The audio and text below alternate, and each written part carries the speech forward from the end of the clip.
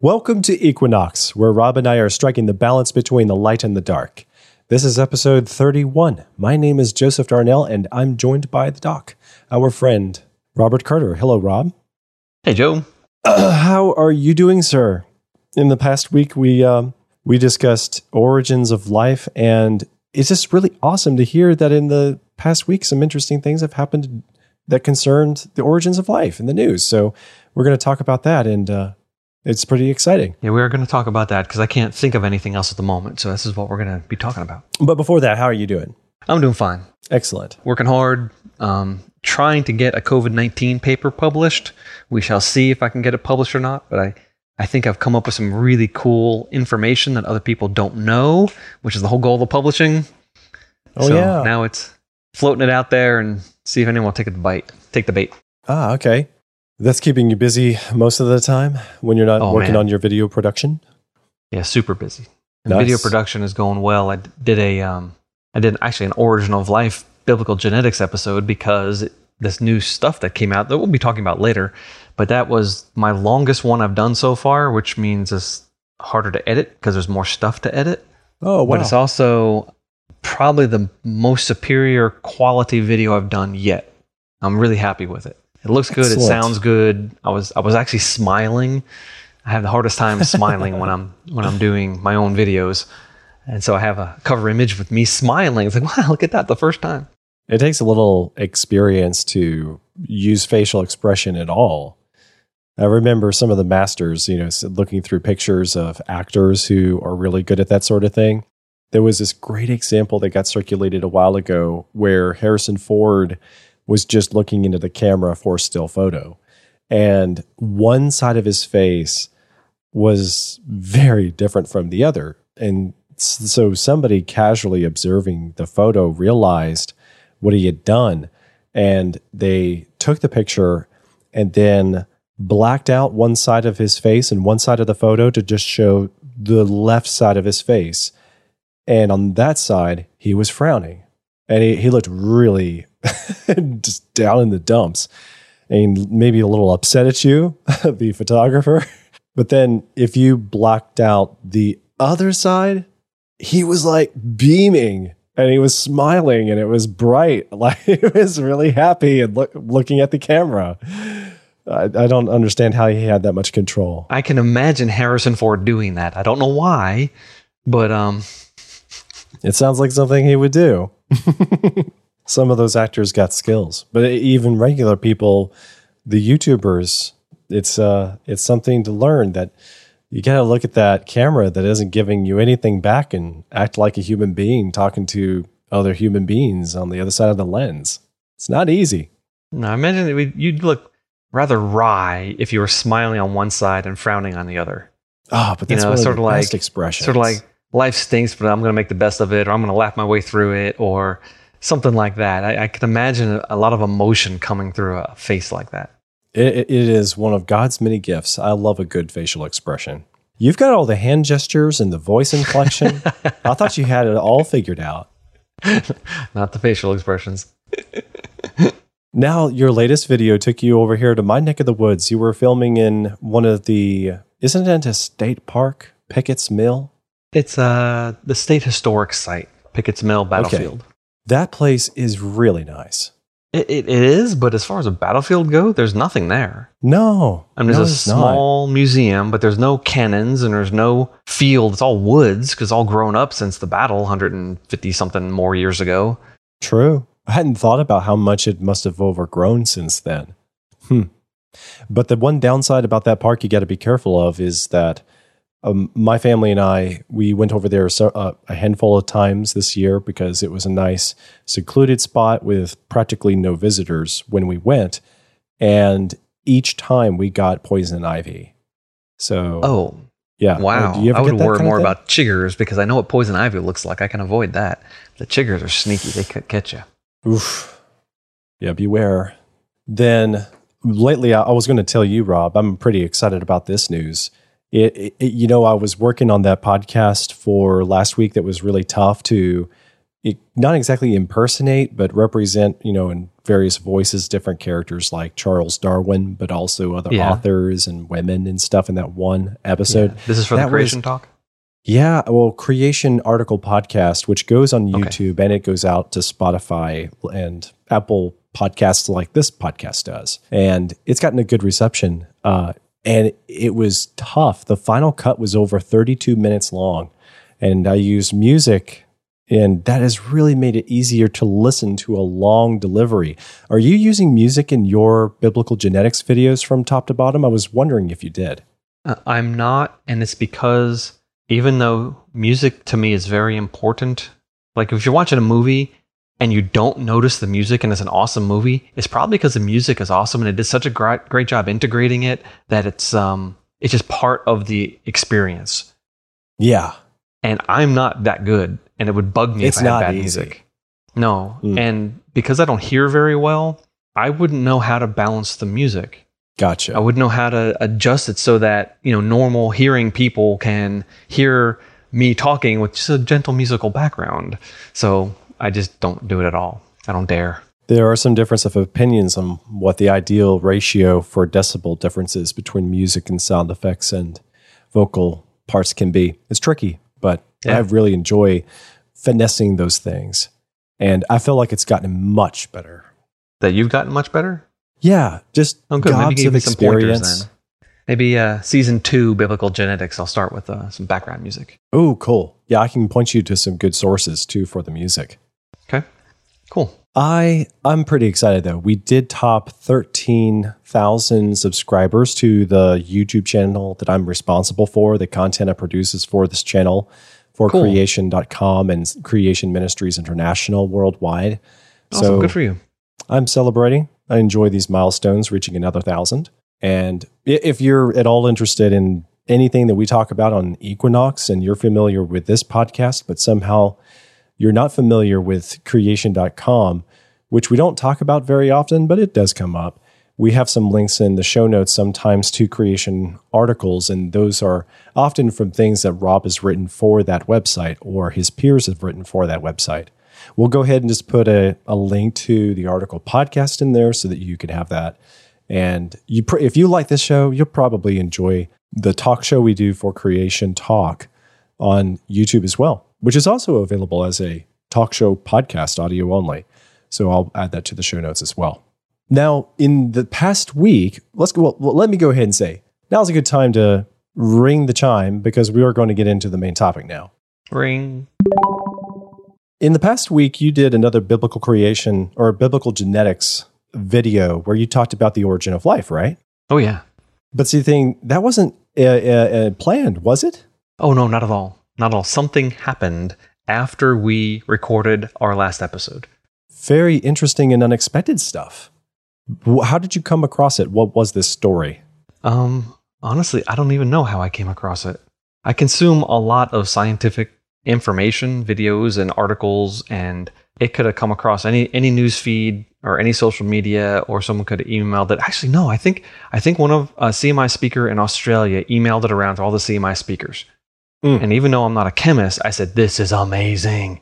And so I started digging into it. And as I dug into it, I said, I got to talk about this. And so I did a nearly half an hour explanation of the origin of life chemistry that has now been revealed by this new study. My mind is still spinning. It was so cool. So is this a groundbreaking study that the word is getting out to the general public, or is this something that usually would more or less interest these scientific peers?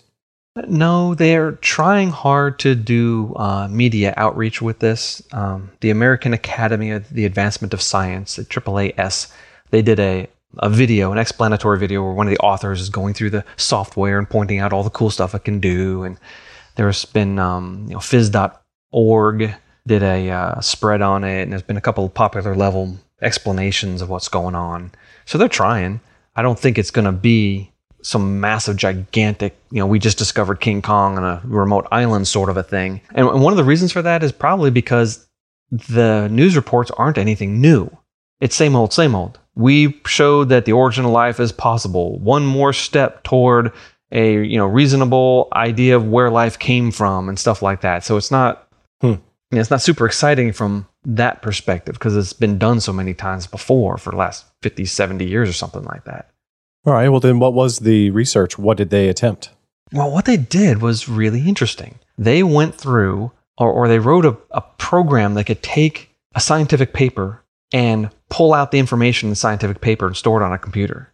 And they wrote some software that could take all that stuff and interpret it as chemical formulae, whatever, chemical formulas. They told the software, okay, software, here's all this metadata from all these papers.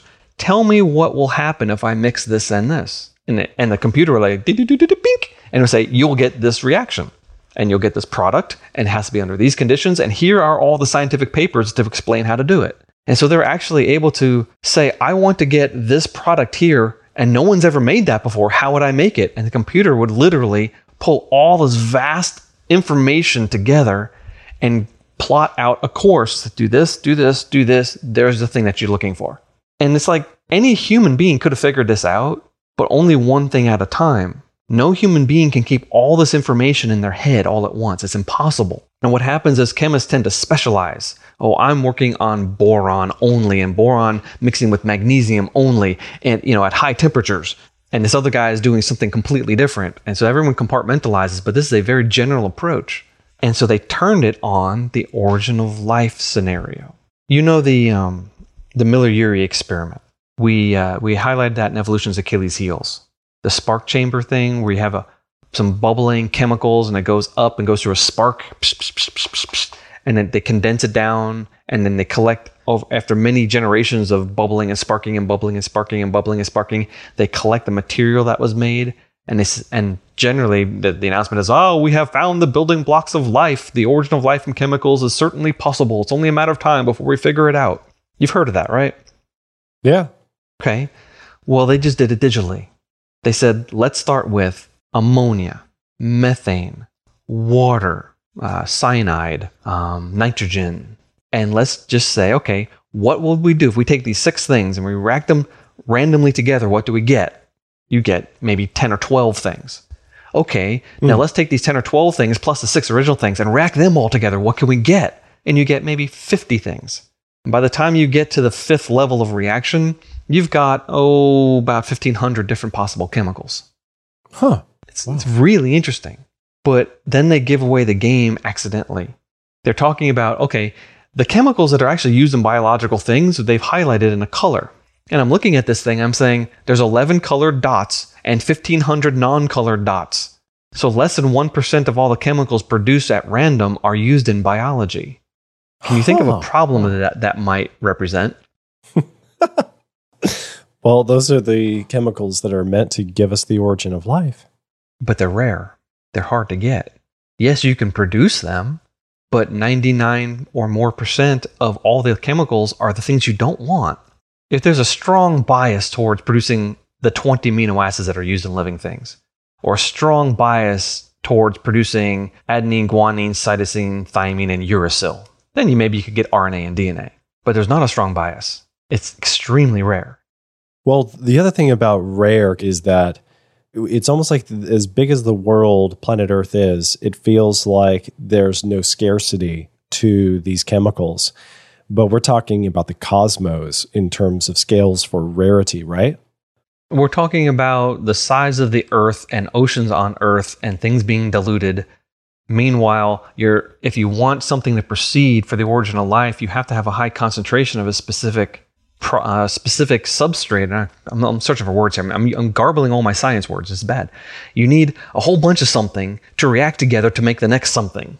So we're not even talking about the scarcity on the scale of the universe. We're talking about something that we would take for granted as seeming to be common on planet Earth still being rare. If planet Earth represents 100% of all the chemicals you had to choose from, even here, it's rare, a very small percentage. Hey, Joe, I'm not sure we're talking about the same thing. I got to understand what you're talking about so I can answer it. And then you can ask me the question again. What do you mean? The chemical ingredients that you're getting to that are responsible for creating life. Well, there should be a lot of the basic building blocks on some primordial Earth, just by default. Remember, you're talking about the universe is what I don't understand. Why are you talking about the cosmos? Well, the reason I brought it up is I'm just saying to contrast it, everybody would say that the ingredients for potential life anywhere in the cosmos are rare or unrare. And what we could say is, well, they're actually pretty rare. There's not that many inhabitable planets, and a planet like Venus is uninhabitable. It's not got good conditions. It's not got good chemicals. So, as big as the universe is, it's actually shocking just how rare, it's insanely rare and small percentage point that anything in anything in the universe could create or sustain life. So then you just look at the scale of planet Earth and you think, well, we've narrowed it down. It can't be remotely as difficult to create life conditions here or to produce life here, because obviously we've got life and we've got ways to sustain it. So it's easy to take for granted that the conditions, the chemicals that would be necessary to have the origin of life would be essentially in some kind of abundance in earlier Earth, history. Let's that's on an the scale of excellent millions point. of years. But what you're saying is that it is even still rare, even on a planet that sustains life. Wow. All right. So the universe is mostly hydrogen.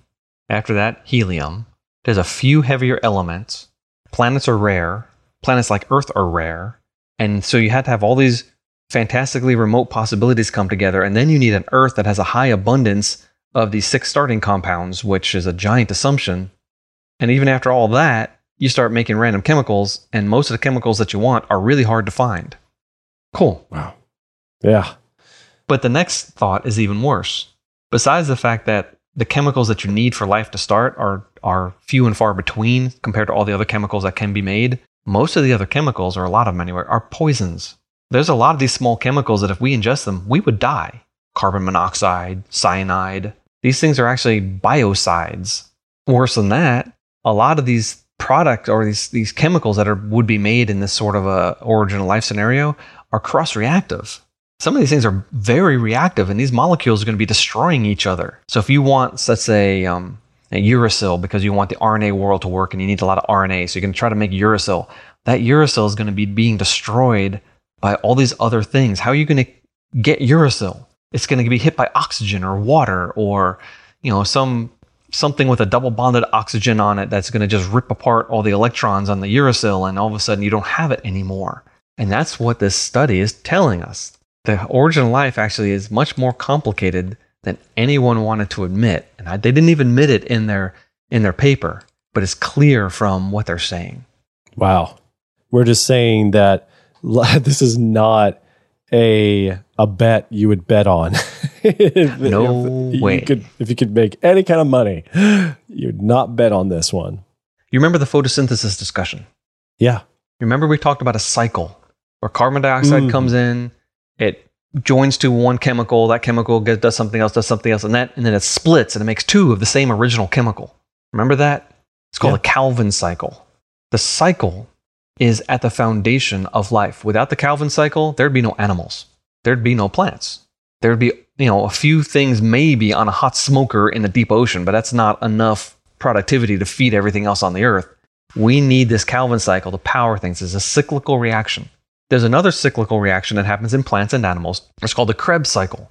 This is where we take sugar and rip it apart, and it kicks out carbon dioxide, which is why we breathe out carbon dioxide. But it's a cyclical reaction. It starts with one chemical. It does things, and you get the same chemical back again. Meanwhile, a carbon dioxide has been ripped off. It's just very strange cyclical chemistry is actually at the foundation of all living things. So guess what this study did? They looked for cyclical chemistry, and they found dozens of cycles. And so the assumption here is, since life depends upon cyclical reactions, if we can find that cyclical reactions are common in this primordial Earth thing, then obviously it's not that hard to get photosynthesis or the Krebs cycle. See? Yeah. So one of the things that they're doing here in this video is they're talking about this cycle, and they flash it up on the screen, an example. And so I grabbed a screenshot of that, and I went through it, and I'm looking at it, I'm saying, wow, this is crazy. They have a 3-step system where they start with a chemical, react it, and that last reaction, this big chemical breaks in half, and you get 2 of your original chemicals. So you start with a chemical, you add something to it, and then you split it in half, and now you have two again. Okay, that's interesting. But I'm looking at the reaction conditions. The first one needs a borate buffer at pH 10.2 and 0 degrees Celsius. So you need ice water and a high boron concentration and a high pH. And that pH, you could clean your dishes with this pH. This is like not a normal thing. I would never expect a place on this primordial Earth to be packed with boron, or borate even, which is boron plus oxygen, and freezing cold. And then the next one, it requires a pH of 6. Now, we're not in a basic solution anymore. Now we're in an acidic solution, and you need cyanide and formaldehyde. And then the next reaction, you need 1.7 molar sodium hydroxide, which is about as basic as you can get. It's almost pH 14. I mean, if you put your hand in there, it would strip the skin off your bones. That's how basic this would be. Wow. Where in the primordial Earth are you going to get something like this? These are extremely specific reaction conditions. And if you deviate a little bit, you're not going to get the product that you want. And so what it's telling us is that in order for this cycle to work, you need an organic chemistry laboratory. You need a factory. You need PhD chemists and Nobel Prize winners to figure out how these things work. It's never going to work by itself in nature. I mean, what's the probability that there's a freezing cold borate volcano and there's a river flowing down into an acidic pool with cyanide and formaldehyde, and then that flows into a sodium hydroxide cauldron that bubbles and bubbles and bubbles, and now you have your three-way system. You can have a cycle. And I'm certain that if we looked at all the dozens of cycles that they showed, that this would be the rule. That in order to go from step 1 to step 2 to step 3 to step 4, how many steps there might be, you have to completely change your reaction conditions. And every time you have to do that, it makes the origin of this chemical in a primordial soup that much less likely. And it becomes pretty much impossible pretty quickly. Wow. Interesting stuff. In summary, then, how would you explain the relevance from the secular point of view and your point of view? That it's possible to use simple things as building blocks for more complicated things. That's fine. But as far as the origin of life goes, what they've shown is that the reaction conditions necessary to produce what is required by life are completely improbable. And the things required by life are going to be rare. And the things required by life are going to be continually destroyed by the other things being produced. There's actually nothing here to suggest that the origin of life is possible. And we can see it because they just did this giant meta-analysis of the origin of life chemistry. That's just unbelievably cool. And like they shot themselves in the foot, and I don't think they realize it. At least the media reporting certainly doesn't realize it. That is so funny. Wonder when they're going to spot it. There are two giant problems with or three actually. There's a polymerization problem, there's a side chemistry problem, and then there's the information problem. And all these are insurmountable. Life uses really long molecules. DNA, RNA, proteins, polysaccharides, or carbohydrates if you like, long chains of sugars. These things are really long molecules. And the subunits for DNA and RNA, they're nucleotides. For proteins, it's amino acids. And for polysaccharides, it's sugar. The subunits are linked together by pulling an H off of one side and an OH off of the other side. That makes a water. And then the two units will join together. So as you're making DNA, RNA, protein, and polysaccharides, you're actually generating a lot of water. The problem is most chemical reactions are reversible.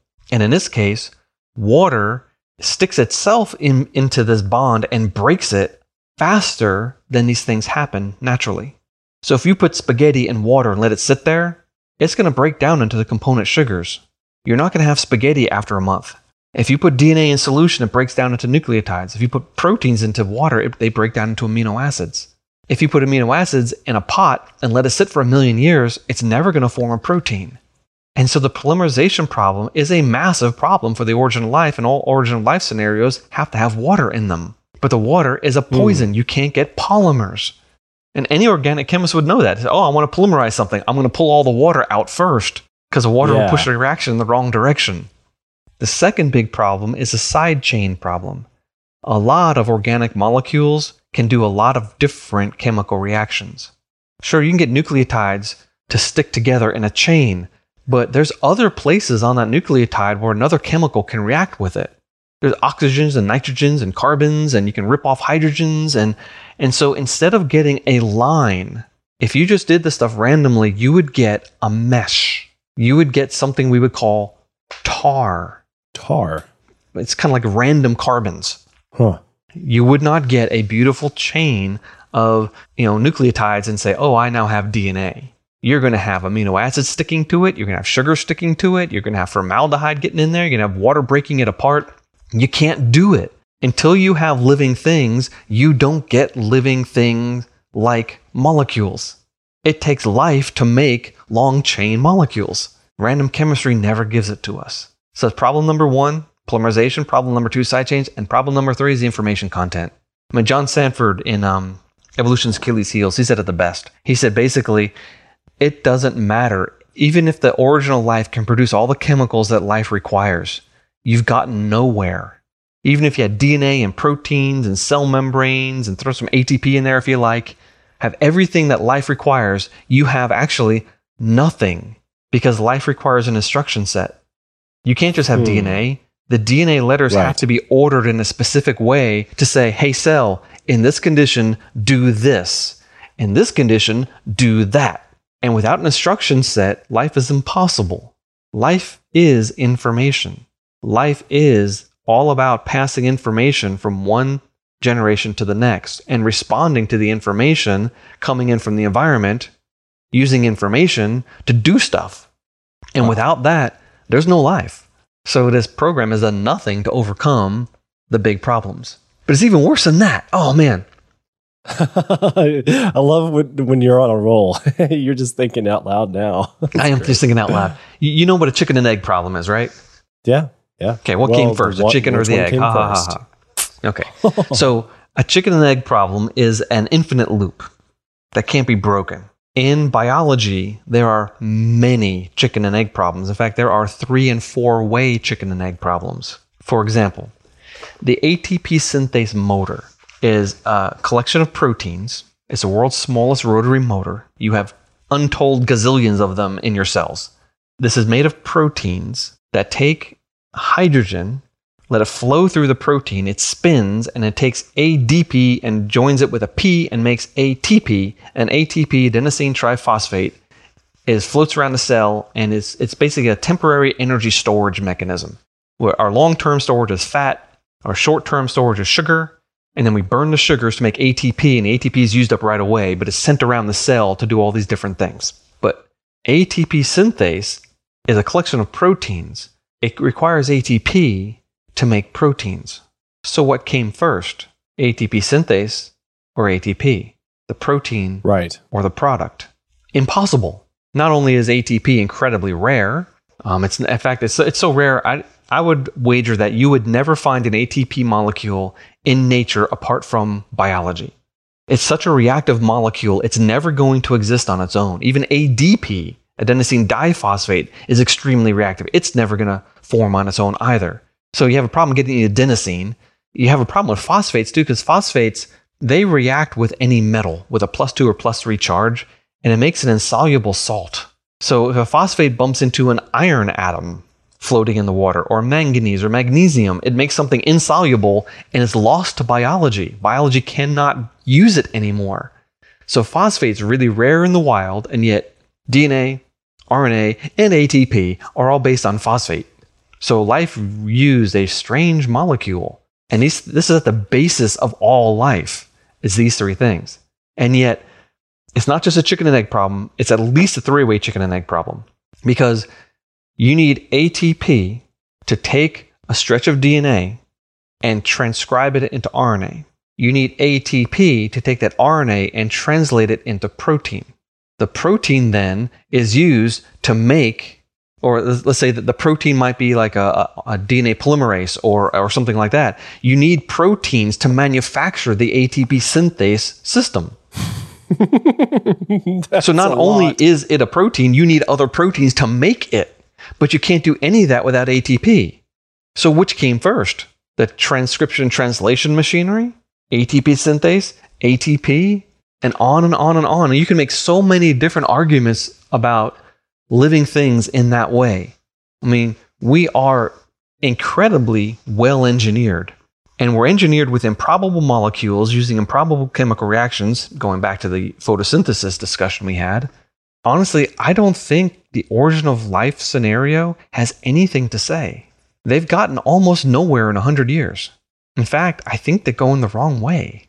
What kind of boggles me is that as I'm listening to you explain these details, we're saying, how can natural processes, a little bit of chaos and disorder, maybe a good earthquake or an asteroid collision cause these things with a combination of accidents and coincidences?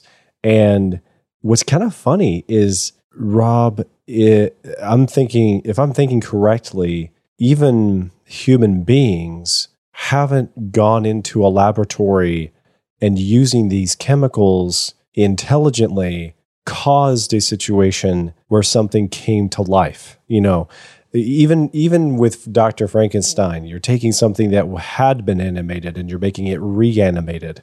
But we haven't figured out a formula, a dastardly plot. We haven't cooked up something where we can create a new life form simply by using the chemicals. Right? I mean, like we haven't invented a creature, and as smart as humans are, you know?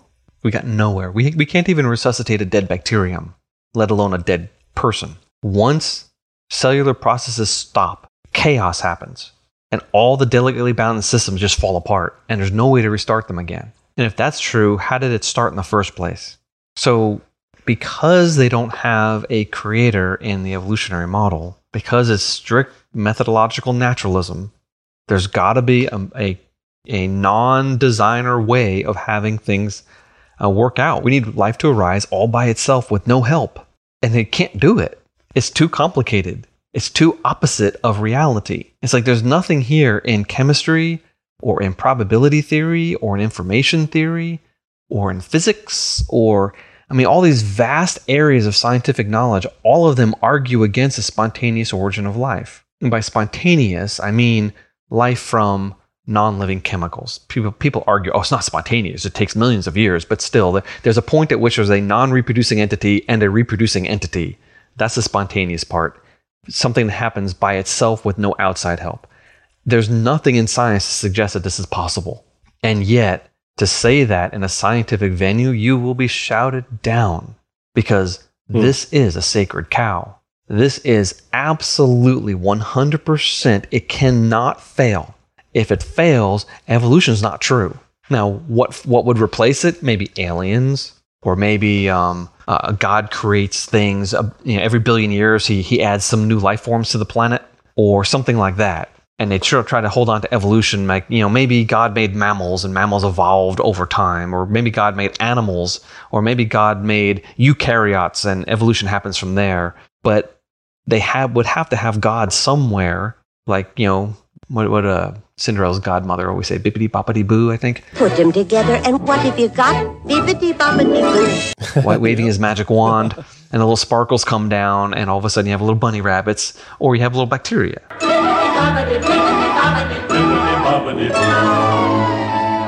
Because you're not going to get random chemicals. And plus, they only have a couple billion years. That's not a long time. Okay. When you're talking sounds about like a lot to me. it sounds like a lot until you realize the mathematics of the problem. There are things that are so improbable, you could talk in billions of years and still say, you know what, it's not going to happen. It's even worse than that. There's a lot of enzymes. Jonathan Sarfati talks about this a lot, and it's really cool. I don't remember examples, and I don't remember the numbers, but I will say that there are certain chemical reactions that are absolutely required for living things. They can happen in a test tube, but the half-life, the time it takes for half of the reactants to go to product, is on the order of 1 billion years or more. And yet in life, it happens in 1/millionth of a second. So we're talking about reactions, yeah, they can happen, but they wouldn't ever happen. And yet living things have enzymes that speed these things up by multiple orders of magnitude.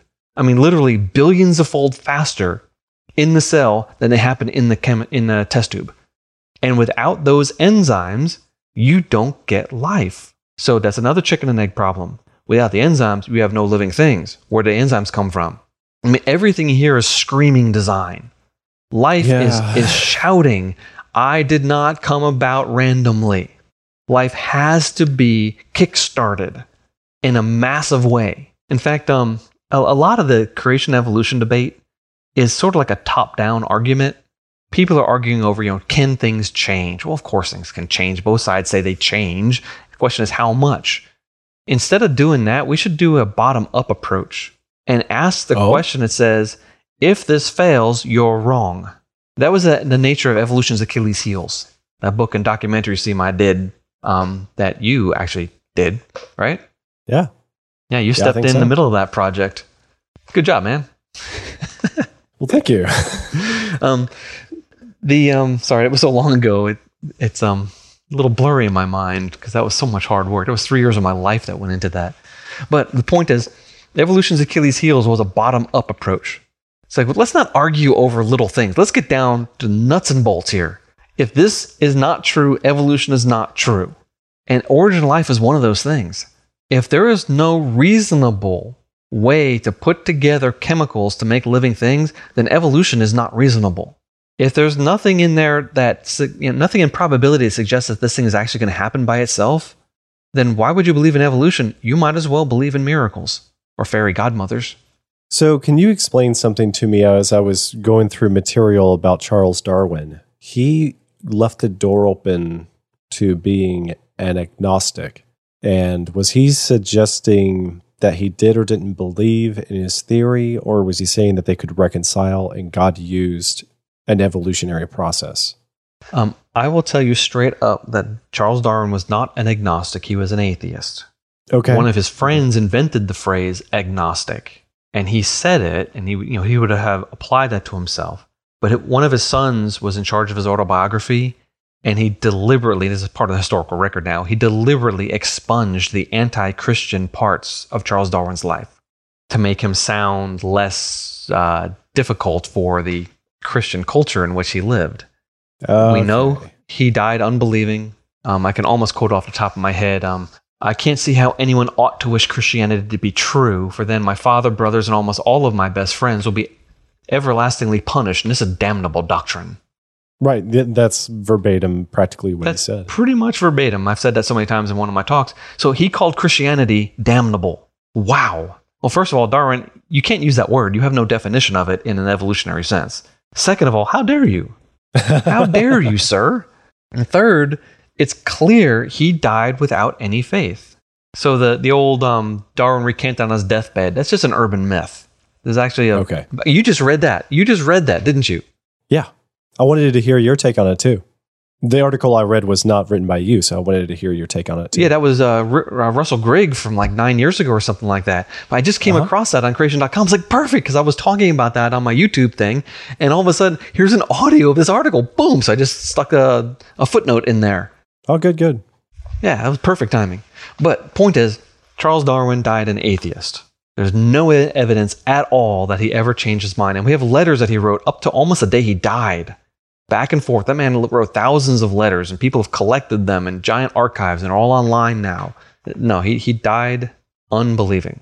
All right, where was I going? What was the original question? Well, the question is, was he trying to reconcile a God using evolution or not? Okay. I think you answered the question. Well, sorta. In the Origin of Species, he mentions a creator.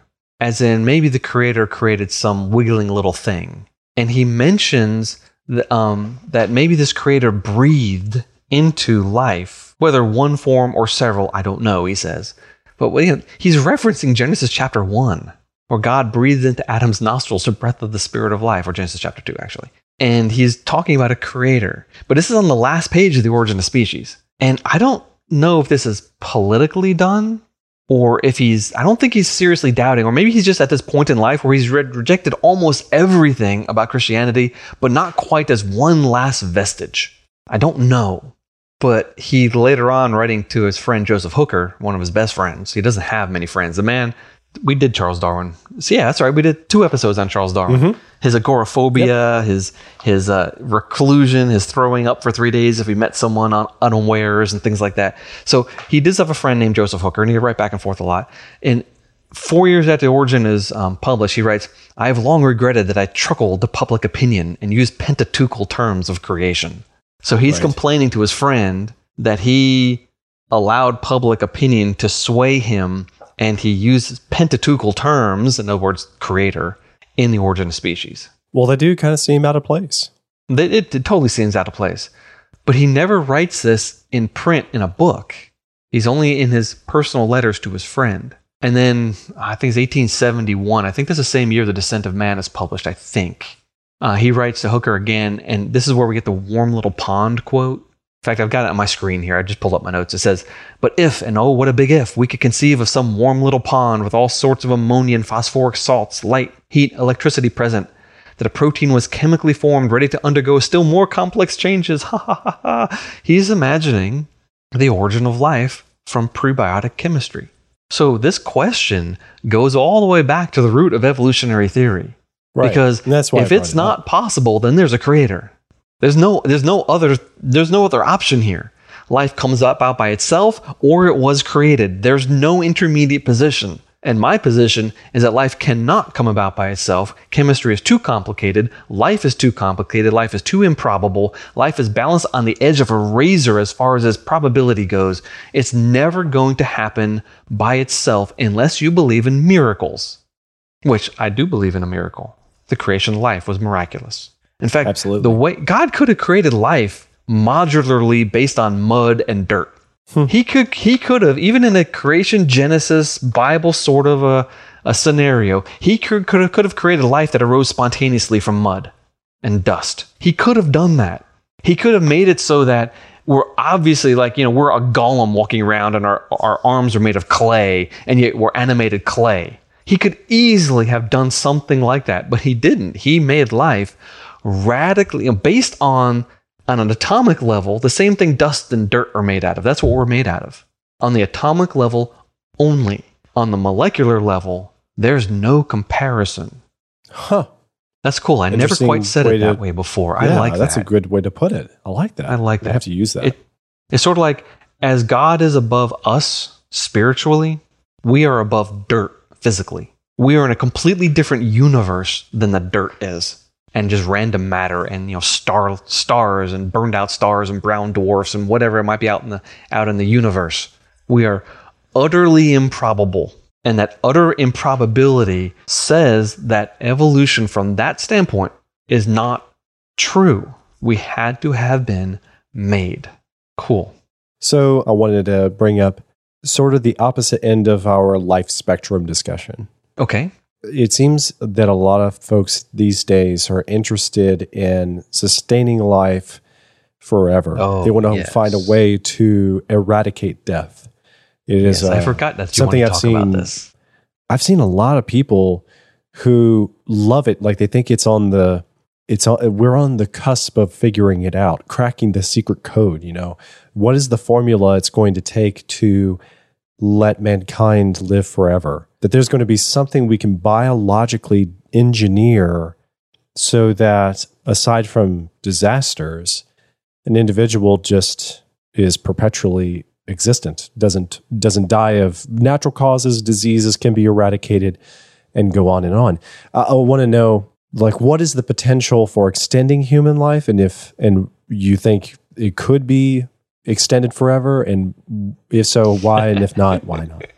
You remember our second law of thermodynamics discussion several episodes ago? We will never live forever. It is not. That would have to actually defy the known laws of physics. It's not going to happen. However, someone a couple years ago estimated that the first person who's going to live to 200 years old has already been born. Oh, nice. That is fascinating. We are learning so much about aging. We know what happens genetically. We know what happens physically. We know what happens in the brain, in the joints, the muscles. We're learning so much, and everyone's like, okay, we can fix this. If one person can live to 120 years old, why can't everyone live to 120 years old? Oh, because they have those DNA parts that make them die at 50, even though this other person has those same things, but they have these other parts that just let them plow through what killed their neighbor at 50, and now they're 100 years old now. So genetically, we're figuring this out. We can take a mouse and literally double its lifespan by changing a couple letters in its genome. What's funny is it makes them short and fat, but they live twice as long. We can also radically, in fact, this has been done with every species tested, except humans. It's a little more complicated, but all the people in this field are doing this, using something called caloric restriction. Give the animal as much nutrients as it needs, but about half the amount of food that it wants, and it will live a lot longer than if it can eat whatever he wants. So being calorically starved increases your lifespan. Being hungry is good for you. Well, that doesn't sound like fun. No, it doesn't. Well, you're not starving. You have a meal or two a day. You're hungry, but you're not like, oh, I'm going to die now today. No, you tend to be thin, and you tend to have a lot of energy, and you live a long, productive, healthy life. That's a good point. As far as all the animals tested, humans are just a lot more complicated, and you're not allowed to do experiments on humans. But I've heard of multiple people in this field, multiple professors who are studying this, and they're doing it to themselves. So lifespan is controlled by the environment and by genetics. And we now know what factors affect us that way. Lifespan is also controlled by genetics again, but the aging of the brain. We're learning how the brain ages. Say, oh, wait a minute, this genetic factor influences that, and this medical or medicinal or nutritional factor influences that. And maybe if we give a person who's 80 this chemical, it'll help dissolve the plaques that's building up, and then now they're going to live to be 200 or 110 instead of dying at 80. We're right there, man. Right on the cusp of radically increasing human lifespan. Wow. But if you want to live to 200, how many bouts of cancer will you have to survive? Oh, wow. If you want to live to 700, 800, how many times will your knees have to be replaced? And your hips? Or what do you do when you have to replace a vertebra? And what happens when your eyes start getting weak? Or it'd be awful. Or if your brain starts slowing down. I mean, now, Alzheimer's kills people within a couple years to a decade today. What if it takes 100 years to kill you later? That would stink. I wouldn't want to decline for 100 years. I want to go off on a swan dive. That's my goal in life. To maintain, and then boom, be dead. I don't want to go. In fact, a lot of people, people like this. They hit 50-ish years old. They start packing on some pounds. They stop moving. And their life just kind of slowly decays to the point where when they're dying, they've had a decade or more of diabetes and not being able to walk and, all those sorts of problems. We know how to avoid those things. And those things are the greatest risk of death for people over the age of 50 is diet and exercise. Now, marathoners don't necessarily live longer. That's an interesting little bit of knowledge. So, your extreme athletes don't necessarily have the best hearts. But people who get up off their butt and do things every day, they live longer. It's good for you. So interesting. Yeah. Yeah. And the strangest thing also, though, is people who live longer tend to not be really skinny. So that contradicts the caloric restriction idea. And yet we know it works in mice and rabbits and whatever else we tested. People are just odd. But we're going to figure that out too. And we are going to change everything. In the future, when you need a heart transplant, your doctor is going to 3D print a heart. Whoa. Or take stem cells from your body, put it on a scaffold, a protein scaffold, and have it grow a heart, including nerves and blood vessels. Oh, wow. You need a knee replacement? Okay, come back 3 weeks. We'll have your knee grown for you. No more titanium knees. They will have a knee grown with your cells, your bone, your blood type, your everything. You got a bad knee, you need new cartilage. They'll just grow new cartilage for you. New liver, no problem. We'll grow you a liver. One thing that's fascinating about this is the idea that it can be done using your DNA, using flesh, using tissues, using and it can be marrows. done today. Yeah. This Unlike is not science what we were fiction. saying about creating stuff from non-life, creating things from the chemicals, you can't do it. You can 3D print a heart. You just can't do it without the DNA and without the instructions for how the DNA is supposed to be implemented. It's even more than that. They're 3D printing your cells. Exactly. They grow That's your cells awesome. in culture and use that to 3D print. Now, maybe they're not quite there yet, but they're working on it. I mean, it's getting closer and closer and closer. Wow, science fiction is becoming more reality all the time. Yep. I And then love the it. question is, who wants to live forever? Oh, there's a hymn. Every once in a while, I pick up a hymn book and I'll pace my living room singing to myself. But I love the 1700s hymns, Isaac Watts and those types of hymns, and are kind of slow Yeah. and sonorous. And one of them is, who would wish to live forever apart from your God?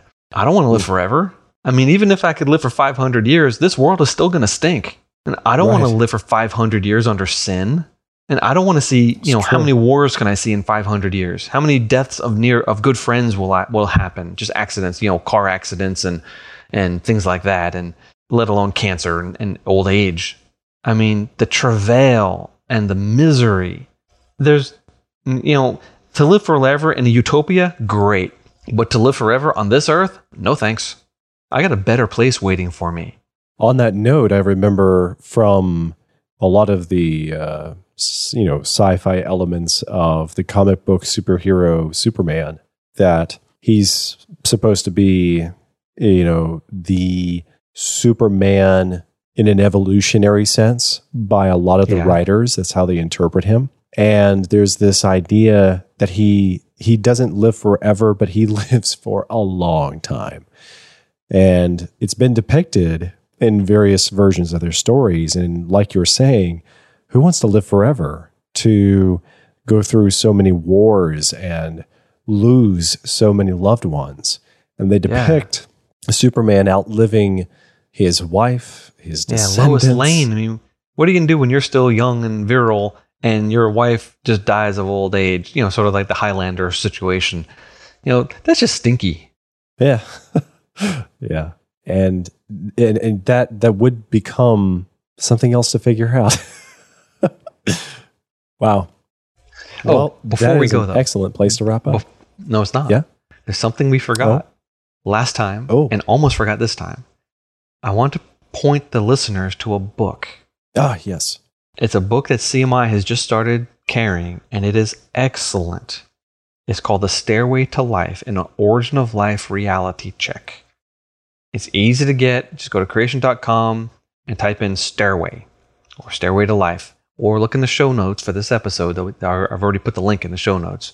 But this is one of the best things I've ever read about the origin of life. And one of the reasons why we were talking about it last week is because I've been reading this book, and then this other paper comes up. So origin of life has been on my mind a lot lately. But just to have it very simply spelled out and with a very simple graphical illustration of the problem, it's called The Stairway. And each chapter is dealing with another problem. So they go from the formation and concentration of the building blocks.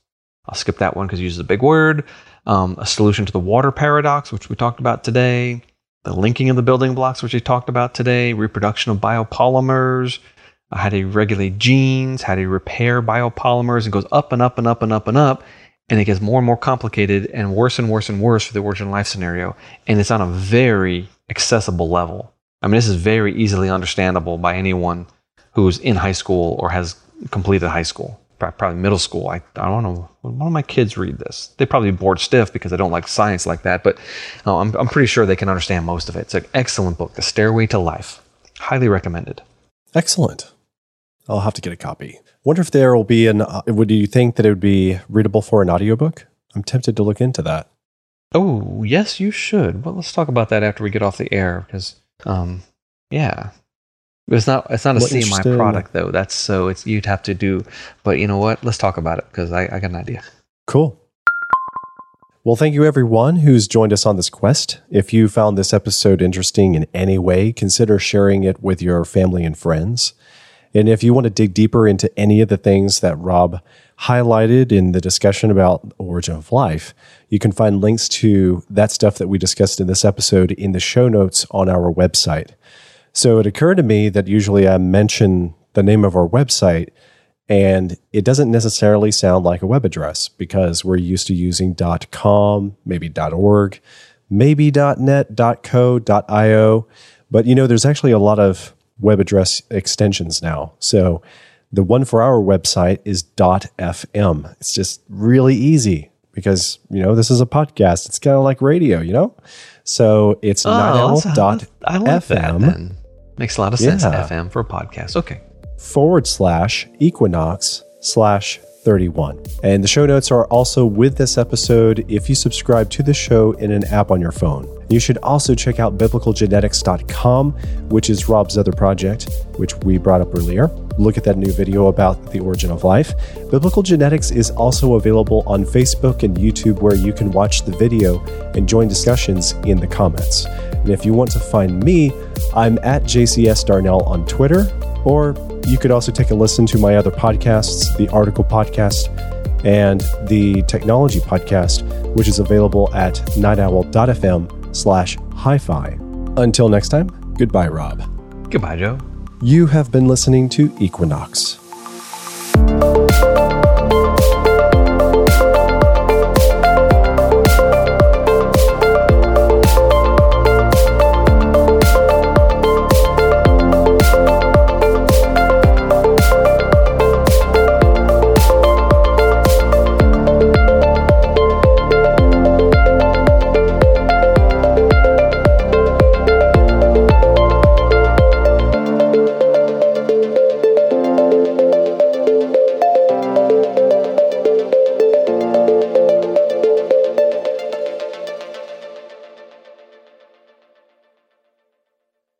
I'm so tempted to go into my full on, you have been listening to Equinox.